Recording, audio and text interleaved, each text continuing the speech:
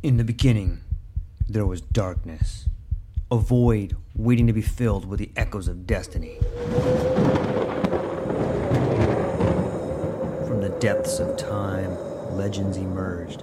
Heroes forged in the fires of adversity, their stories etched in the fabric of eternity. Through the sands of ancient deserts, across the vast expanse of galaxies, and amidst the tumultuous waves of the ocean, their journeys began. But amidst the chaos, there arose a whisper, a call to action, a beacon of hope. Now, as the world holds its breath, a new tale unfolds, a story of courage, of triumph against all odds. Join us as we delve into the depths of imagination, as we embark on a journey beyond the realms of possibility.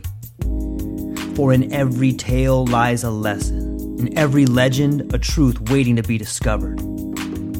This is not just a podcast. This is an odyssey, a quest for knowledge, a quest for inspiration, a quest for the very essence of what it means to be human. Welcome, dear listeners, to a world of infinite possibilities. Welcome, dear listeners, to the True Life Podcast.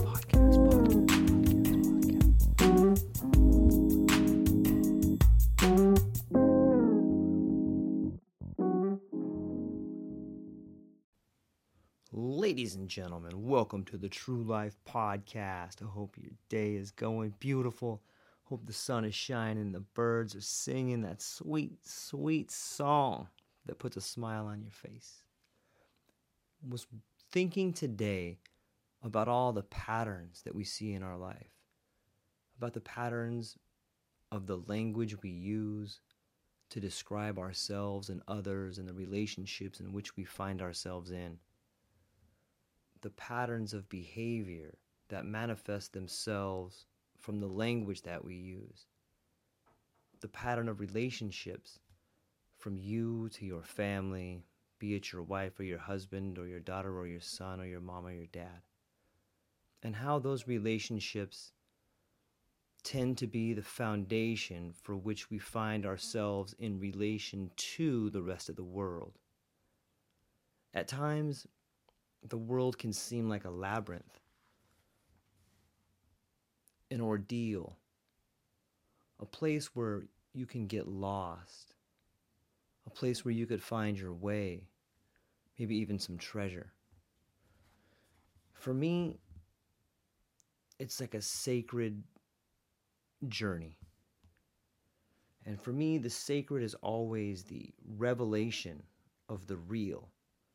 An encounter with that which saves us by giving meaning to our existence. I'm going to say that again. For me, the sacred is always the revelation of the real, an encounter with that which saves us by giving meaning to our existence. It is this encounter with the sacred. It is this realization of the pattern of life that shows itself to you. Let me try to put it a different way. I used to feel that me, you, the individual, was living in some sort of grand novel, a painting, a poetic speech, a beautiful work of art. About a decade ago, I changed my mind. I began telling myself a different story. I began living a different life. I began recognizing the pattern in the labyrinth, and what I began to see is while this life is a grand novel, it is a poetic speech. It is the most beautiful opera that you could ever be blessed to be in. It's still more than that, though. I look at it like a ritualistic ceremony. I believe it to be a rite of passage that one it's hard to explain, I guess, but I see it as this ritualistic ceremony, this rite of passage that not only points to where we are going as a species, but it is something that if you are willing, knowingly, faithfully, lovingly willing to participate in, then it allows you to see what is said by Thomas in the Gospel of Thomas, that my Father's kingdom is all around us, yet no one sees it. That didn't come out as clear as I had it in my mind. I should try to probably redo that. But it's Thursday, and Thursday is the raw form of the podcast, so we're just going to roll with that. On the topic of the pattern, I want to talk to you about the first time that I saw the pattern or realized there was in fact a pattern. I think I was a young boy, probably 9 or 10, and the United States was under attack by this Japanese monster. No. It wasn't Godzilla, although Godzilla is awesome. It was this little one-dimensional flat yellow pie creature with no eyes, known as Pac-Man. And I can't tell you how many quarters I spent playing Pac-Man, or how many people my age spent playing Pac-Man. It was this monster that just took over the United States. And Pac-Man, for those of you who live in a hole, or for those of you who were born, I don't know, yesterday, may not know what it is. It's just this game in which this little pie-shaped creature must clear the labyrinth of all these dots. There's 4 power pellets that if you eat them, it allows you to turn around and chase the ghosts that are following you. Oh gosh, Blinky, Inky, Clyde, forgot the other one. However, it's important to note that Pac-Man, as he goes around the board, is followed by 4 different ghosts. Each of these ghosts have their own particular style of trying to eat or kill the Pac-Man. For those of us who's played Pac-Man long enough, or watched other people play, you begin to notice that those who are really good have found a pattern to move through the board. I think the most common pattern was called the cherry pattern or the pear pattern, which is basically you follow the little fruit that floats through the board. And for those of you that don't know, there would be like a little piece of fruit that would float through the board that if you ate, you got extra points, and hopefully you would get an extra man if you got enough points. And so it's interesting to look back on that game, because that is where the pattern first emerged for me. You know, if you followed the pattern in Pac-Man, you could clear the board, eat all the ghosts, and move on to the next level. And I think that is what we are doing in our lives, is we're trying to clear the board. We're trying to find the pattern. And the same way we discovered the pattern in Pac-Man as a kid is the same way we can see or find the pattern as an adult. It's by looking to those who came before us. The pattern is found in the hero's journey. The pattern is found in Nietzsche's Camel to the Child. The pattern is in our DNA. It's in our cells. It's in our collective unconscious and our collective memory. In the game Pac-Man, there are times where, as you're following the pattern, it seems as though there's certain death. But if you remain vigilant and stick to the pattern, those times in which you think you're going to die are in fact the times that challenge you the most. Much like the pattern of life, if you have the faith and the confidence in yourself to come around the turn and eat the power pellet, even though there appears to be a ghost waiting for you, you'll find that you eat not only the power pellet, but the ghost at the exact same time. And it's the courage to go forward when it looks like there is certain death. It's the courage to move forward when you know you can't turn around. It's the courage to continue to move forward when it looks like you are sandwiched in. It is this recognition of the pattern that is the pattern of life. And if you can see it in Pac-Man and you can see it in your life, then you can begin to see it everywhere. It doesn't have to be Pac-Man. You could find the pattern in any sort of game, in any sort of action, in any sort of relationship. And your pattern may be different than my pattern. But the pattern exists. It's important to know that you can change the pattern. You can disrupt the pattern, even create a new pattern if you're willing to put in the work to do so. This pattern, it's deep, it's wide, and there's patterns within the pattern. Allow me to give you an example using the previous example of Pac-Man. You see the pattern I did there? This pattern within a pattern can be found in Pac-Man. Think of the game Pac-Man. It is this round, blind object constantly consuming everything around it. Blindly. Consuming. Waka, waka, waka, waka, waka, waka, waka. Consuming. Blindly. Consuming. Blindly. Consuming. Blindly. It's almost as if Pac-Man is being chased by the ghosts of his past. There are these entities that are trying to catch up to him, to remind him, to eat him, to remind him that if he doesn't continually consume, that he will face death. These ghosts are like irrational fears brought about by media, government, laws, behaviors, cycles of behaviors, which are in fact different patterns of behavior. The idea of Pac-Man as a pattern for life is an eerily similar way in which a lot of people live their life. I don't think it was designed to be an object of blind consumption.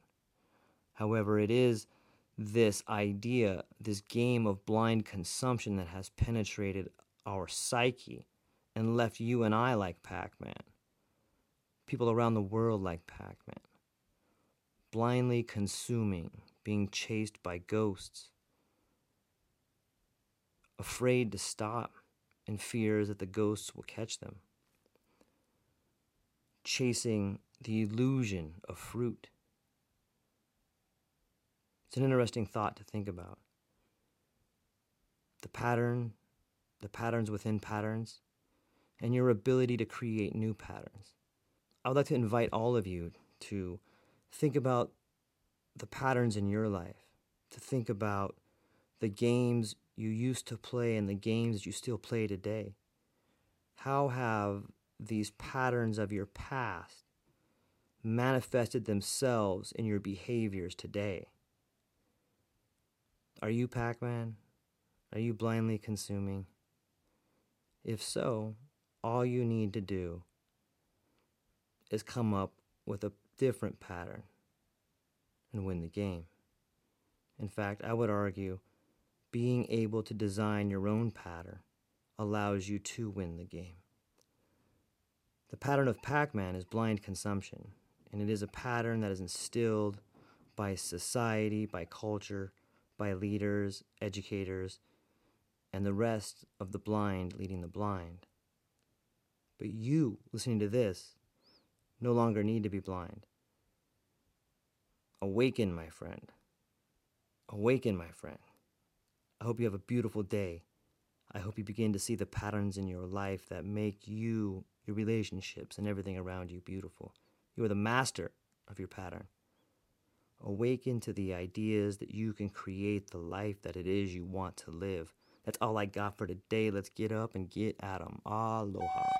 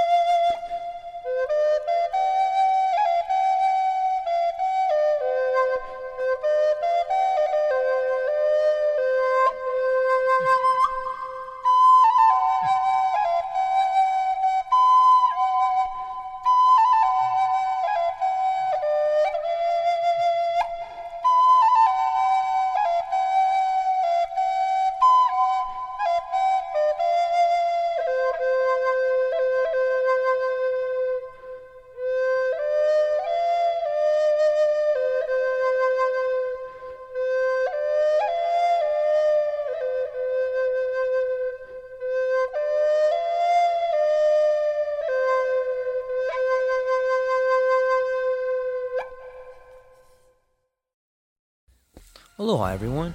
Thanks for taking a moment to hang out with me in the True Life Podcast. I truly appreciate it. If you're taking some time to listen to this, whether it's your first podcast with me or you've been with me the whole way, I truly want to say thank you from the bottom of my heart. Additionally, I would like to try to inspire everyone. The world is a crazy place, and if you listen to your heart and you take some chances, I really think the world will unfold in front of you in ways you can't imagine. I've been doing the podcast for about 5 years. Last year, I decided to take the plunge. Well, circumstances dictated that I took the plunge, and I did. I've begun working on the podcast full-time for almost a year now, and it's been so rewarding to me that I would just want to try and inspire other people. If you have a dream, if you have a vision, follow the voice in your heart, listen to the song on the wind, and embrace the challenge. I think you're strong enough, you're smart enough, and you're good enough to make your dreams come true, but you have to believe in them. And I truly believe wholeheartedly that if you take a chance, a real chance on what is possible, then your dreams will unfold in front of you. Uncertainty can be a monster. It can be something that we run away from. But much like fear, if you stand in front of it, it's not that big of a problem. I know everyone listening to this has a dream and a vision, and I hope you all conquer it. And I want you to know it's possible. Take baby steps and move towards it, and you will get closer to it. Your relationships will be better. Your life will be better. And you know what? You deserve it. You're an amazing person. If you get a moment, go down to the show notes. If you can, support the show. Thank you so much for being here. Now let's get to it.